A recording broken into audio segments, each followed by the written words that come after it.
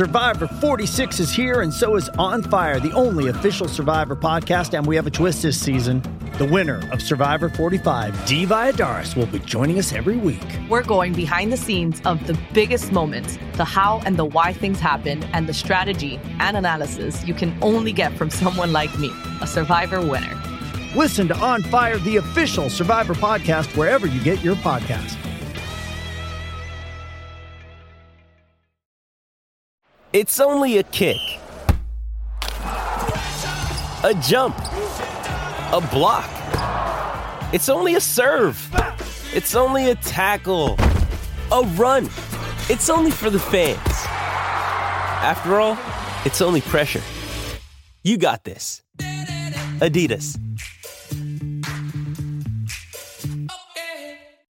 Thanks for checking out this podcast, presented by Minnesota's very own Ticket King. If you're looking for tickets for an upcoming game or event at TCF Bank Stadium, US Bank Stadium, or XL Energy Center, visit TicketKingOnline.com or the link from the 1500ESPN.com sports calendar page. Ticket King has all your tickets for Minnesota football, plus all the concerts, all the theaters, and at all venues. Call 612-341-4141 or visit TicketKingOnline.com. For those who simply can't get enough talk about the Vikings, we present Bonus Chatter. Bonus chatter about your favorite team that's unscripted, unfiltered, and uninterrupted. This is another edition of 1500 ESPN's Purple Podcast.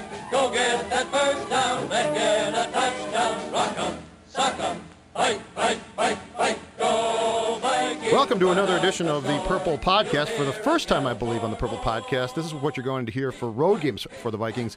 Matthew Collar, our new Vikings reporter, 1500ESPN.com, joins me. Ben Goessling, who travels with the team from ESPN.com, he will join us in a short while. Judd Zulgad with you. All right, sir, your thoughts. 25-16, it was ugly. It was not attractive. It was a lot of things, but the one thing that beat last year's opener in San Francisco, the Vikings got to win. Yeah, they did. And a couple of different things stick out. I mean, first of all, that Shaun Hill got the job done. Mm-hmm. That's number one, front and center for me. I know that the defense is what put up the 2 touchdowns, and that's the huge thing. They actually got them the win. But the fact that Shaun Hill was able to effectively manage the game and play well enough without a running game from Adrian Peterson is, to me, a big story, because Mike Zimmer all week had a tough decision to make. Do you put Sam Bradford right in? Do you throw him right into the fire after he's just getting here from Philadelphia, trying to learn a whole new offense?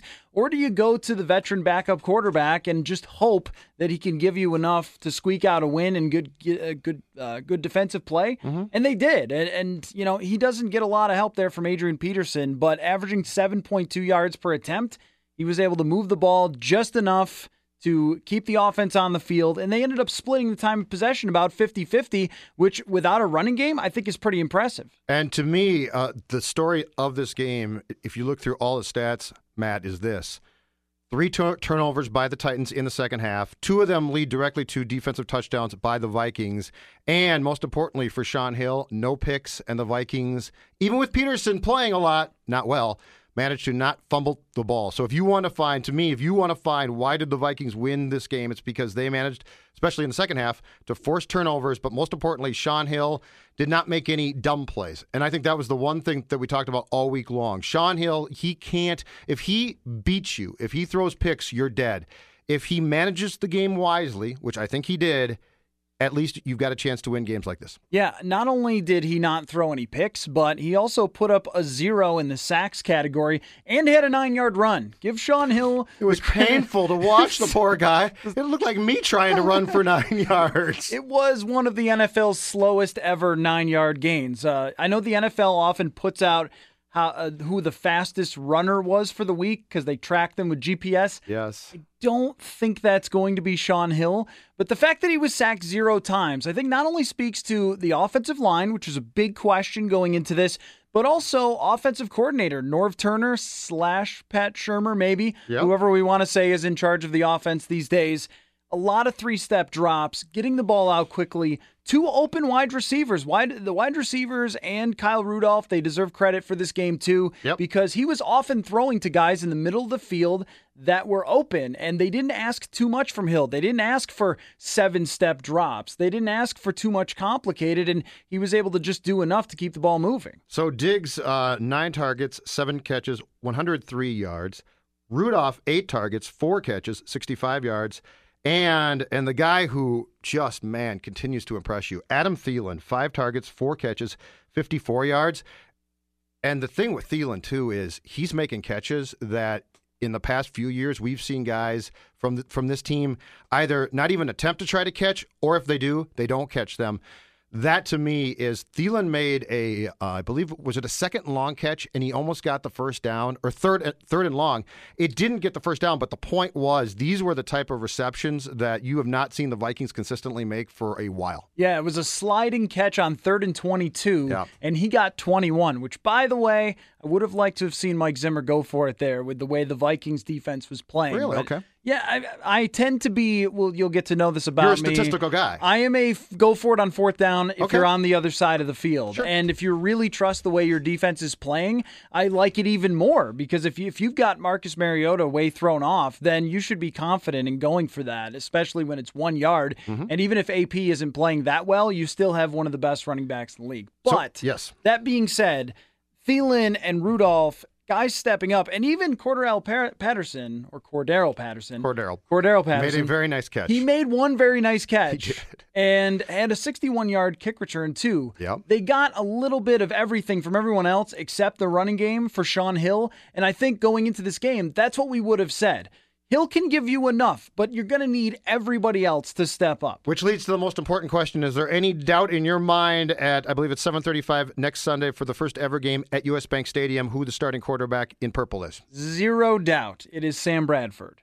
There's no question. I mean, Shaun Hill played the just right level of good today to say, congratulations, Shaun Hill. Thank you. Bravo. Now, please go back to your assigned position on, holding the clipboard so Sam Bradford can step in. It's a different level of opponent coming in next week. It is the new stadium, which shouldn't play any sort of role, but Shaun Hill was not so good that anyone will say, boy, you got to turn back to him after 400 yards and 4 touchdowns. And you didn't trade a first round and potentially 4th round pick for a guy who's not going to play in week 2, right? Right, exactly. And I also think part of this too, or at least it should be, is the Vikings designing an offense or tweaking their offense to fit for Sam Bradford. And, a lot of what Shaun Hill did today, I think would also work for Sam Bradford.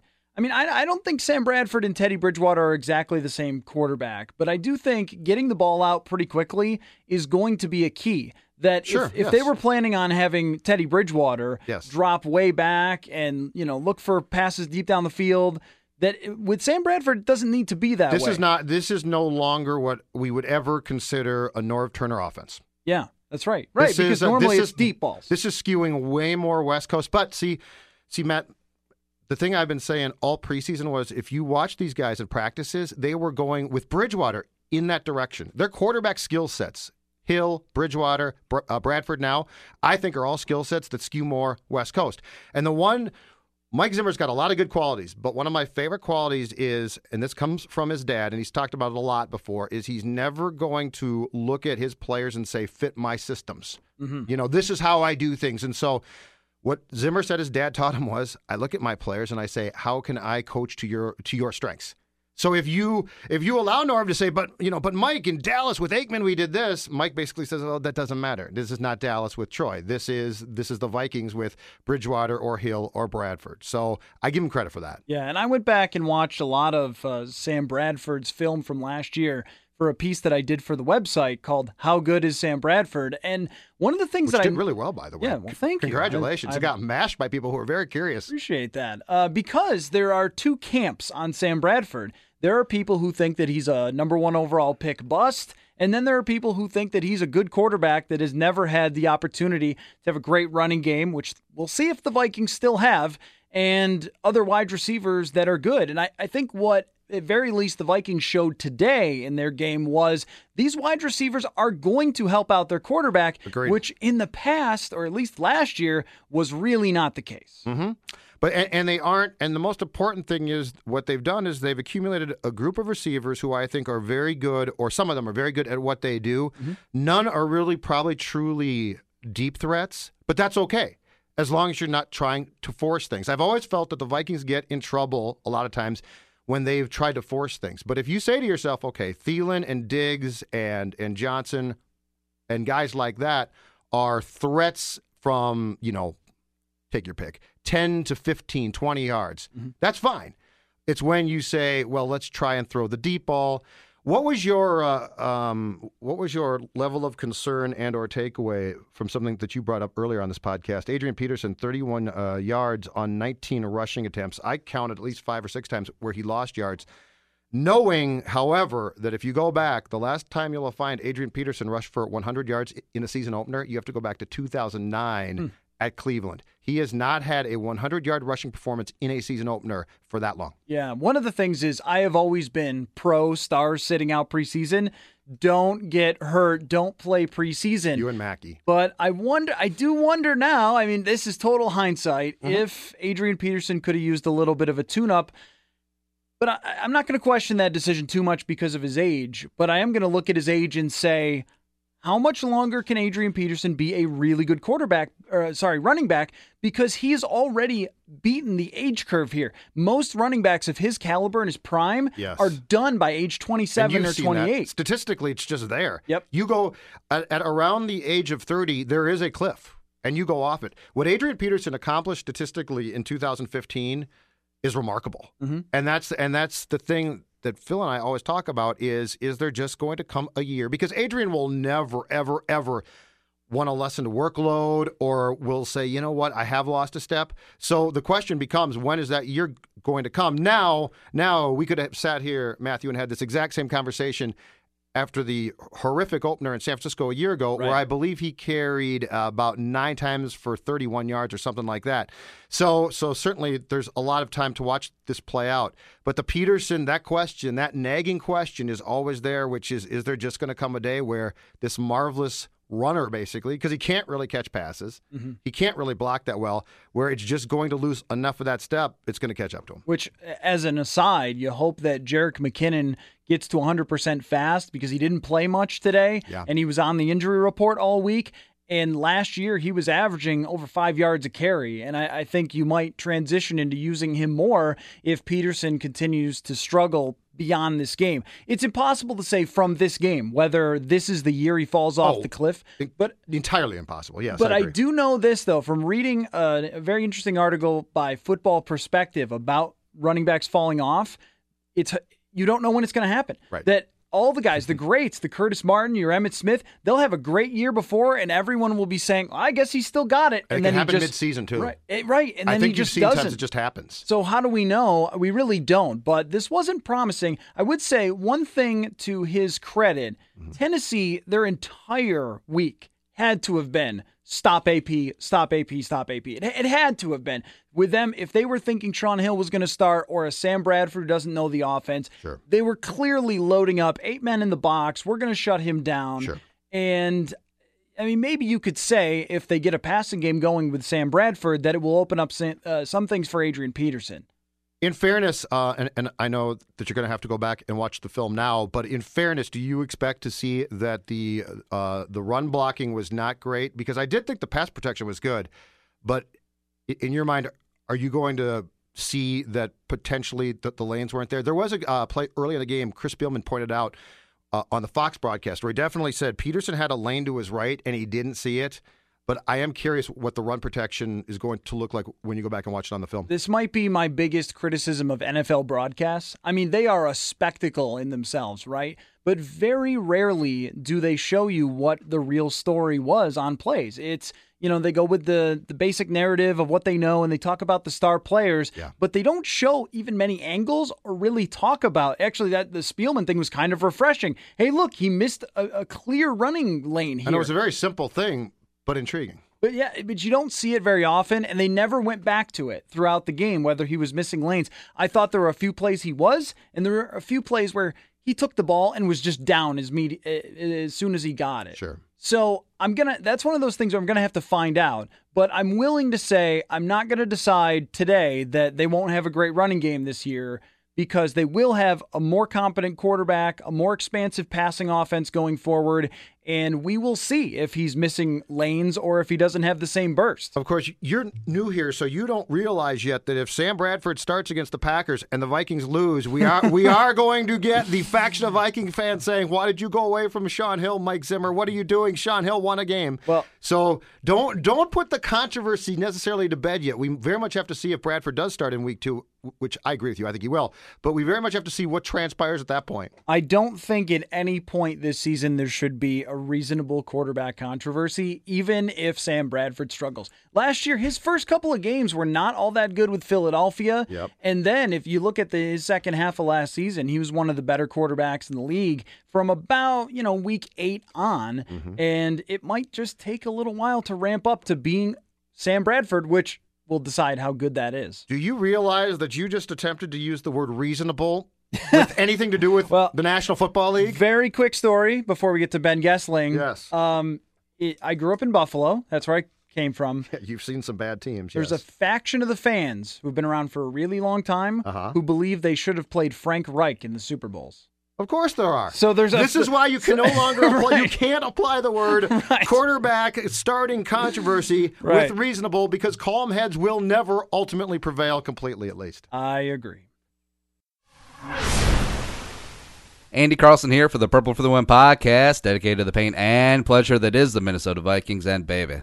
1500 ESPN has seen it fit to bring us into the sphere this year, so we'll be doing 3 shows a week, talking Vikings, have a car wash of fantastic guests, talk at length about the backup tight end situation. And remember, everyone's middle name is Jerome. It's going to be a lot of fun, or terrible.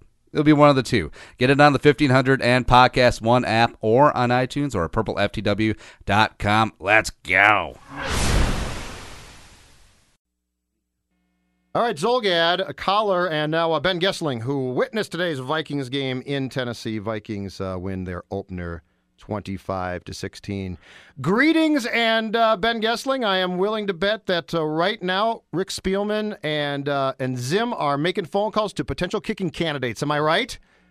I don't know. I'm not sure that you are. I mean, at least based on what Mike Zimmer said after the game, they are sticking by Blair Walsh. Now, of course, he has to say that, but I could see this. I will say this. I could see this getting to a point where if this keeps up, we know Mike Zimmer is not a guy that's terribly patient with guys that make mistakes, the same mistakes over and over and over. And if this continues to be an issue for Blair Walsh going forward, they are going to have to address it. I mean, he talked today about how he's still our guy and all of that, but at some point here, if this becomes something that costs you points and costs you chances to put games away, and it certainly did today, you have to look at it. I mean, it was something today where even if you give him a pass on the first one, or on the 56-yarder, if he makes the first one and he makes the extra point, then you basically have made this a 2-score game, and it's not an issue much sooner than it got out of hand. So, I mean, it was something that they're going to have to look at in the future. Yeah, I keep thinking, though, how long is the rope going to be? I mean, I thought that as soon as he missed the 37-yarder, how long will it go on? I mean, if there is some inconsistency even next week, is that when you start making phone calls? Are you doing it already? Or did hitting the 50-yarder save Blair Walsh's job? Or do we just make too much of these things in a very small sample? I mean, we're talking about one shanked kick that maybe most kickers make, and then a 56-yarder. Like, if we didn't know what happened last year at the end of last season and what a mind warp that can be to miss such a crucial field goal in the playoffs, we would probably be saying, all right, well, he shanked that first one, and then he got it figured out for the most part outside of an extra point after that, and we should just kind of see how this goes. But I'm wondering, in your opinion, Ben, how long would you let it play out?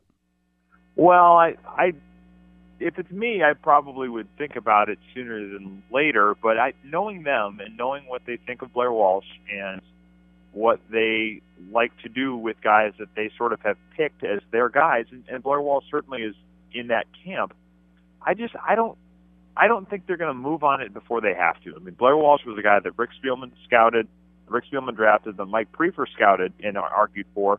He's a guy they gave a contract extension to, and the guys that they do that with are guys that they sort of say, here are our guys. Now, I will say, Jarius Wright was one of those guys too, and Jarius Wright was deactivated today, so that does tell you that some of this stuff can shift a little quicker than you think. But Jeff Locke is another guy that still has a job and has not had any competition at a point where a lot of us have probably sat there and said they probably should bring in somebody to push him. So, I mean, it's a little different with a kicker because you have plays that directly cost you points and can cost you games, but I do think the rope is going to be a little longer with Blair Walsh than it might seem like it should, or that it might be at other positions or with other guys.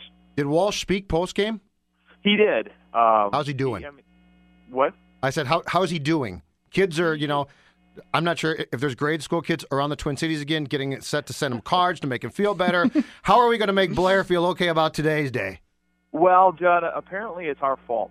Apparently we bring the drama. Yes. That was one of the things he said after the game today. I mean, he did hold himself accountable to it. He said the first miss bothered him more than the other ones. He thought he probably on the long one was trying to kill it, and I think anybody who's sat at a tee box on a golf course probably knows what that feels like. And he said the wide left, he thought he maybe came through a little bit early. And he was frustrated with himself and said, I got to be better than that. I know I'm better than that. But at one point he goes, he said, you want to take the drama out of the game. You don't want it to be that close. But then he said something like, well, most of the drama starts with you guys, to be honest. You guys in the media. And I get it. We're always here to kick. But, I guess, I wanted to make that field goal against the Seahawks. It was really cold. You just, in those moments, you just get nervous. And, I just missed it. I mean, we all did, apparently. All of us in the media had a chance to make that field goal to beat the Seahawks, and we didn't. And then, you go from there. So, I mean, we start the drama by missing those kicks in games, I guess. Well, I will say, though, if you're going to talk about the range of media members for kicking field goals, 27 is probably about as far as most of us could take one, right? Ben, do you think you could make an extra point or a 20-something yard field goal? Have you ever tried? He's not paid millions of dollars to make it. I have tried it, just goofing around with friends. My issue is usually that I usually hit a line drive. So no, I would shank it under the crossbar. I'm not saying that I would make it, but to sit there and say you guys bring most of the drama, it's like, well, okay. I mean, we're always here to be the whipping boy. I get that, but after the loss, Kevin Seifert was there, writing a fairly impassioned defense of Blair Walsh, saying he cares about this. It was a situation that he wanted to make the kick, and it's not something that you need to sit there and beat him up for. And then, obviously when he met with the first grade class, we were all there to chronicle that as well. So their fault. They caused the drama. Snot-nosed kids. It's a convenient thing to say. It was a throwaway line. It was probably kind of silly, but it's kind of like, all right, if we're trying to set the record straight here, let's remember how all of the coverage after last year's playoff miss was, I would say, fairly sympathetic in the wake of that game. Yeah. Well, anyway, as much as I would like to talk more about how far you or I could kick field goals, one of the storylines for today that stuck out to me, leading up to the game, there were a lot of questions to Mike Zimmer about Tennessee's renewed running talent, getting DeMarco Murray, drafting Derrick Henry, and then, 29-yard reception right off the bat for Derrick Henry. I think every one of us went, oh, wow, he looks really good. And then he ends the game with 5 carries for 3 yards. And as a team, Tennessee, 2.9 yards per attempt. Ben, I just thought of all the storylines that will go throughout this game, the defensive touchdowns, Shaun Hill being decent and managing the game, Adrian Peterson not rushing, the one that might get shoved to the side a little is just how much they shut down a Tennessee rushing game that was supposed to be much better this year.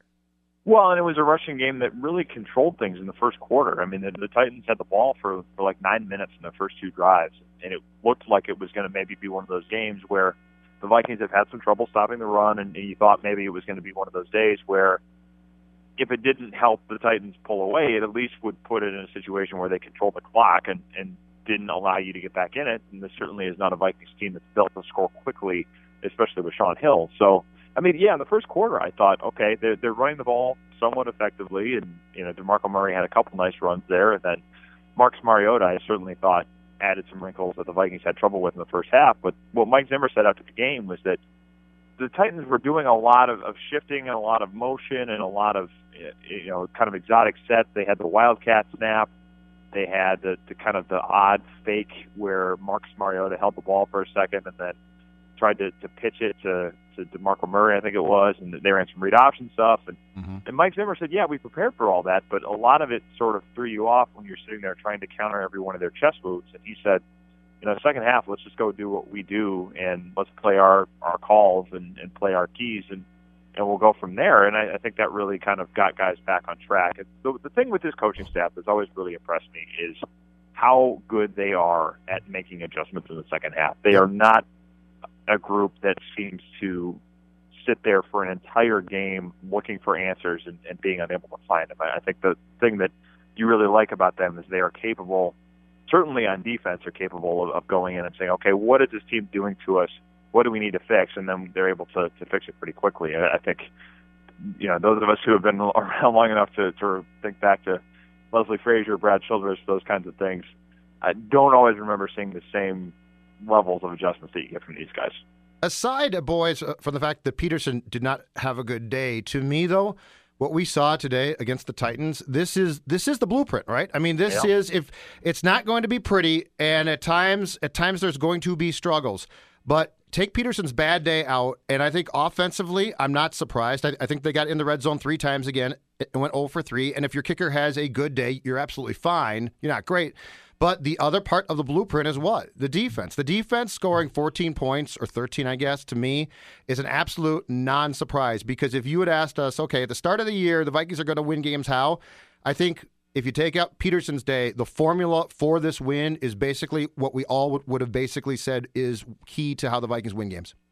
Yeah, and we can't sit here and count on them to score 2 touchdowns every week. That's Agreed, not realistic, and I don't think that's what you're saying, but yes, this defense is going to have to carry them more than it was going to have to before because they don't have the quarterback situation set. I thought, I thought the offensive line was concerning as well today. I mean, Shaun Hill was under some pressure at times. The bigger issue, I thought, was how many times Adrian Peterson was sitting there with a defender in his face, and he was probably dancing a little too much. There, he said after the game he thought there were a couple of runs that when he goes back and looks at them, he'll see he should have done something different. I thought he was dancing a little bit as we saw him do in the opener last year when he didn't play the entire preseason. And, he certainly had some of those, but I thought there were also times where he had a guy in his face either at the line of scrimmage or shortly beyond it. I mean, the line has to be better than it was today there, and I also think that you have to get to a point where you have a quarterback that can connect with more of his receivers. I thought Shaun Hill and Charles Johnson just looked out of sync all day.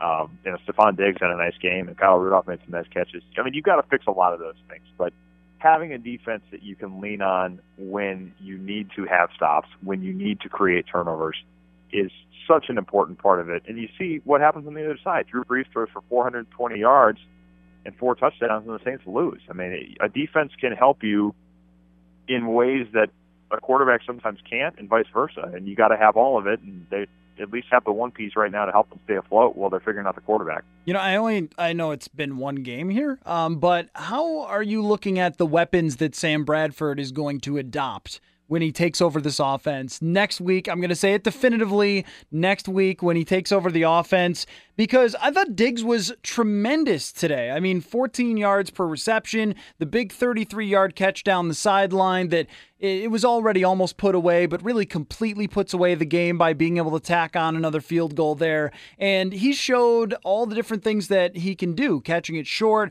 He may have even run a little bit, and then caught a deep ball as well. And then Rudolph had a pretty good day outside of the ball bouncing off his head the one time. But other than that, I mean, I felt like even Cordero Patterson makes a nice catch at one point. Comparing what he had last year in terms of weapons in Philadelphia to Minnesota, I think he's going to be better off this year than he was last season. Yeah, I would agree with that. And I think you have to get to a point where you know who your quarterback is going to be. I mean, Mike Zimmer said today it's going to be a week-to-week thing. I'm with you. I think you're at a point where, Shaun Hill did some nice things. He made a couple nice throws, but there is a ceiling on what you can do with Shaun Hill in terms of being able to go down the field and being able to score quickly. If Sam Bradford's ready to go, if you feel like he can run the offense, I would put him out there and let's get going with this process here, because I think he eventually is going to be the guy. When he gets in there, Stephon Diggs, I thought, had a great day. He did a lot of the things that we saw from him early last year, where he's able to make a catch and make some plays after the catch and make some runs after the catch. He did that very well at the beginning of last year, where people started to key on him a little bit more. And Kyle Rudolph, obviously has a couple nice catches there in the second half during the comeback that they had to have to keep drives going. Charles Johnson, I didn't see have a great day. I mean, he looked out of sync. He stumbled a couple times. Didn't look like he was gaining a ton of separation from corners. So you worry about that a little. I did not see. Did you guys see Laquan Treadwell at all on the field today? I didn't see him once. Single time seeing it. How can you not mention Thielen? Your boy. Yeah, my guy. I mean, come on. He was fantastic today. Well, and that's why you see Jerry is right deactivated, is that Adam Thielen has moved up to the point now where he's their third receiver. I mean, you saw it today that he is going to be a big part of this offense, and he looks like he certainly is capable of being the guy. I mean, I would be remiss if I didn't point out that all three of my Mr. Mankato picks, 2014, 2015, 2016, were active today, and two of them certainly played a big part in this win. So, if they want to give me a game ball, they know where to find me. Thanks, Ben Spielman. Appreciate that plug. Jerick McKinnon, though, didn't play a whole lot today. He was on the injury report a lot this week. To me, I was looking at him as a part of the offense this year that would be a nice little side weapon for whomever was playing quarterback. And he gets one carry, a nice carry, 6 yards, and one catch, and that was it. Yeah, I mean, I think we will see more of him as we go along. I think it's one of those things where if Adrian Peterson is doing more, then you can probably make McKinnon a little bit more effective. Change of pace to Peterson, or possibly on the field at the same time, where you got to worry about both of those guys. I mean, they're going to be able to do some things. We saw the jet sweep that they tried at one point, and they'll try to get on the ball as a receiver probably a little bit more often too. I think that is going to be something that we're going to see more of him as we go. I mean, I think he will be a bigger part of this offense in the coming weeks. I certainly think we will see him against the Packers, because he seems like the type of player the Packers probably will have some trouble with. So, I mean, it'll be, I think, you'll see him kind of come and go at different times. Some weeks he'll be a bigger part of the game plan than others. But, I guess I'm not too worried about that one yet, and I think his foot probably was bothering him a little, and, we'll see how that develops. But, yeah, certainly I think he's going to be a guy that's involved. Am I correct in saying, just from the eye test, that I want to say that I saw Adrian Peterson on about a grand total of 1 third down? He definitely didn't play in the 2-minute drill at the end of the first half. McKinnon played. Asiata got more playing time, I thought. In fact, he got an entire series in the second half. But I want to say, just from observation, that I don't think I saw Peterson on third down more than once or twice, probably. He was not in there much. And I thought, the one time I noticed him in pass protection, he actually had a nice blitz pickup. I mean, we criticize Adrian Peterson for that quite a bit. Mm-hmm. I didn't see any times today where he was out of place there, and there was one spot where he definitely got in the way and stood up to a pass rusher and basically stopped his progress. So, I mean, that was a good thing to see. I don't know that, I mean, the Adrian Peterson evolution as a pass catcher that we keep talking about, that we keep saying, are we going to see this? Are we going to see this? I don't see it happening. It's not going to happen. Ben, I can tell you right now, he didn't turn around. He was throwing 2 balls today, and I think on both cases he basically didn't turn around in time. Well, it's okay. Yeah, it's just not going to happen. And the shifting quarterbacks probably don't help make any of this easier. Sure. But, yeah, I mean, I noticed that too. Matt Asiata certainly was in there on third downs. Yeah, actually, I think the first third down, they went right to him. And, for a guy that really doesn't, do anything terribly exciting, he still has a role. I mean, I think on that kickoff return that Cordell Patterson had, I got to go back and watch it, but I expect that he probably was instrumental in opening that big hole Cordero Patterson had down the left sideline on the 61-yard kickoff return. I mean, that was one of those things where Matt Asiata finds ways to contribute. They're not necessarily the flashiest, but there's a reason he's still around. Give me an update on what I believe, gentlemen, might be the most concerning thing to happen in Tennessee today, and it did not happen while the clock was actually going. It happened pregame. Xavier Rhodes goes into the game with a hamstring problem that he's had, I think, since the Seahawks game. But Mike Zimmer then in the postgame press conference said that Rhodes was held out because he heard or felt a pop in his knee in pregame. What's the update there? Because to me, Trey Waynes, I didn't think he was great, but he certainly was not a train wreck, so to speak. But if you take away that depth starting with Rhodes in week 1, that's not a good thing. Yeah, I would agree. That's the big one to watch here. And Rhodes seemed to be walking around without any trouble in the locker room after the game, which is a good sign. But yeah, I mean, when you hear I heard something pop in my knee, that's never. I mean, knee and popping are never two words you want to be able to put in the same sentence. So I mean, that's going to be one to watch. I mean, Xavier Rhodes has been a guy that has had a lot of kind of nagging things, whether it's been ankles or hamstrings or, knee issues like this. I mean, hopefully for his sake, it's just a little thing. I mean, because that is one that you are going to need to not be an issue very quickly here. I mean, Marcus Mariota, you shut him down in the second half today. That's great. But the challenge gets noticeably tougher starting next week, and that's going to be one of those. Aaron Rodgers, what are you talking about? Yeah, a little. I mean, come on, it's just Rodgers. Well, from the highlights I saw, I didn't see much of that game, but I did see the one throw where he has a guy hanging on his back, and he still throws a 28-yard touchdown to, I don't know who, Devontae Adams, I think, caught it. I mean, it was one of those Rodgers plays where you're like, whoa, I'm not sure how you really deal with that. But, it is going to be one of those things where as much as the Titans threw at Trey Waynes today, if he is the starting right cornerback next week against the Packers are going to come after him a lot, I would expect. And they're going to test him. And if, Mackenzie Alexander ends up out there at some point, it's going to be the same thing. I mean, those guys are going to get baptized very quickly if they end up playing, and you hope Xavier Rhodes is there, because when Xavier Rhodes is matched up with Jordy Nelson, he's done a really nice job on him. Mm-hmm. I remember 2 years ago when Nelson was in there for that game, I think it was in November at TCF, Rhodes basically shut him down, and he was physical with him the whole day, threw off his timing with Rodgers, and that was in the middle of probably Jordy Nelson's best season in the NFL. And Rhodes, I thought, really kind of set the template for dealing with the Packers offense the rest of that year. They played a lot of two-man that day, so they had Rhodes playing man coverage, and then, probably would have been Munderland at the time playing man coverage on the other side, and the safeties over the top of it. That really became the template, get physical with the receivers and then put safeties over the top that everybody used on the Packers the rest of that year, and I would expect to see a lot of that next week. Now, you have to have Xavier Rhodes to make all that work, and if he's not healthy, that is certainly going to be one that you watch pretty closely throughout the week. Thank you, sir. Appreciate it, Ben. Talk to you. All right, guys. Good luck this week. Bye-bye. That is Ben Goessling, ESPN.com.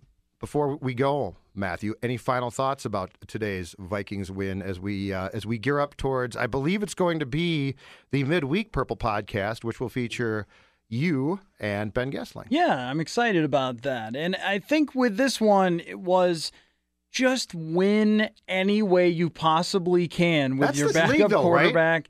Yeah, this league is full of bad football games that you try and win. Looking at the next two games, though, going against the Packers and Carolina, this was not one where you go, well, we had the backup quarterback, shrug the shoulders. Right. Now you go into these next two going, can you get 1 out of 2? Right, as opposed to, oh my gosh, we're 0-3. Right, exactly. Which is the fear. You're right. Can you beat Carolina or the Packers, just take 1 out of 2 games, and then you're in good shape going for the rest of the season? Mm-hmm. But if you had lost this game against a really subpar opponent, at least that's how the Titans still look, despite what Dick Stockton said at one point, which was, boy, this does not look like last year's Titans. Like, it looks exactly like last year's Titans. And by the way, starting, and all due respect, Dick Stockton's fantastic. I grew up watching Dick Stockton, but starting next week, you get the 7:30 NBC game.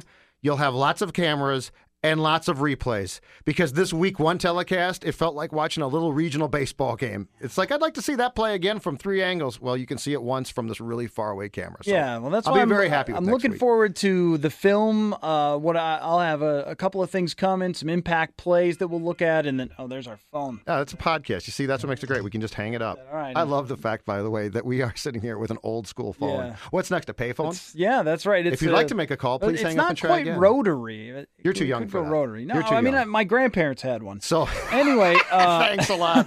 I'm 46 and I feel 64. But that's the way I think you come away from this one is, hey, even if there was some luck involved in getting some turnovers that go back for a touchdown, whatever, you got through the game with Shaun Hill. Now it's all about Sam Bradford. He is Matthew Collar. Check out his excellent work, which will include film breakdowns, 1500ESPN.com, of course, out at Winter Park on a daily basis as well. I'm Judd Zolgad. This has been the first Purple podcast of the openers. The Vikings beat the Titans.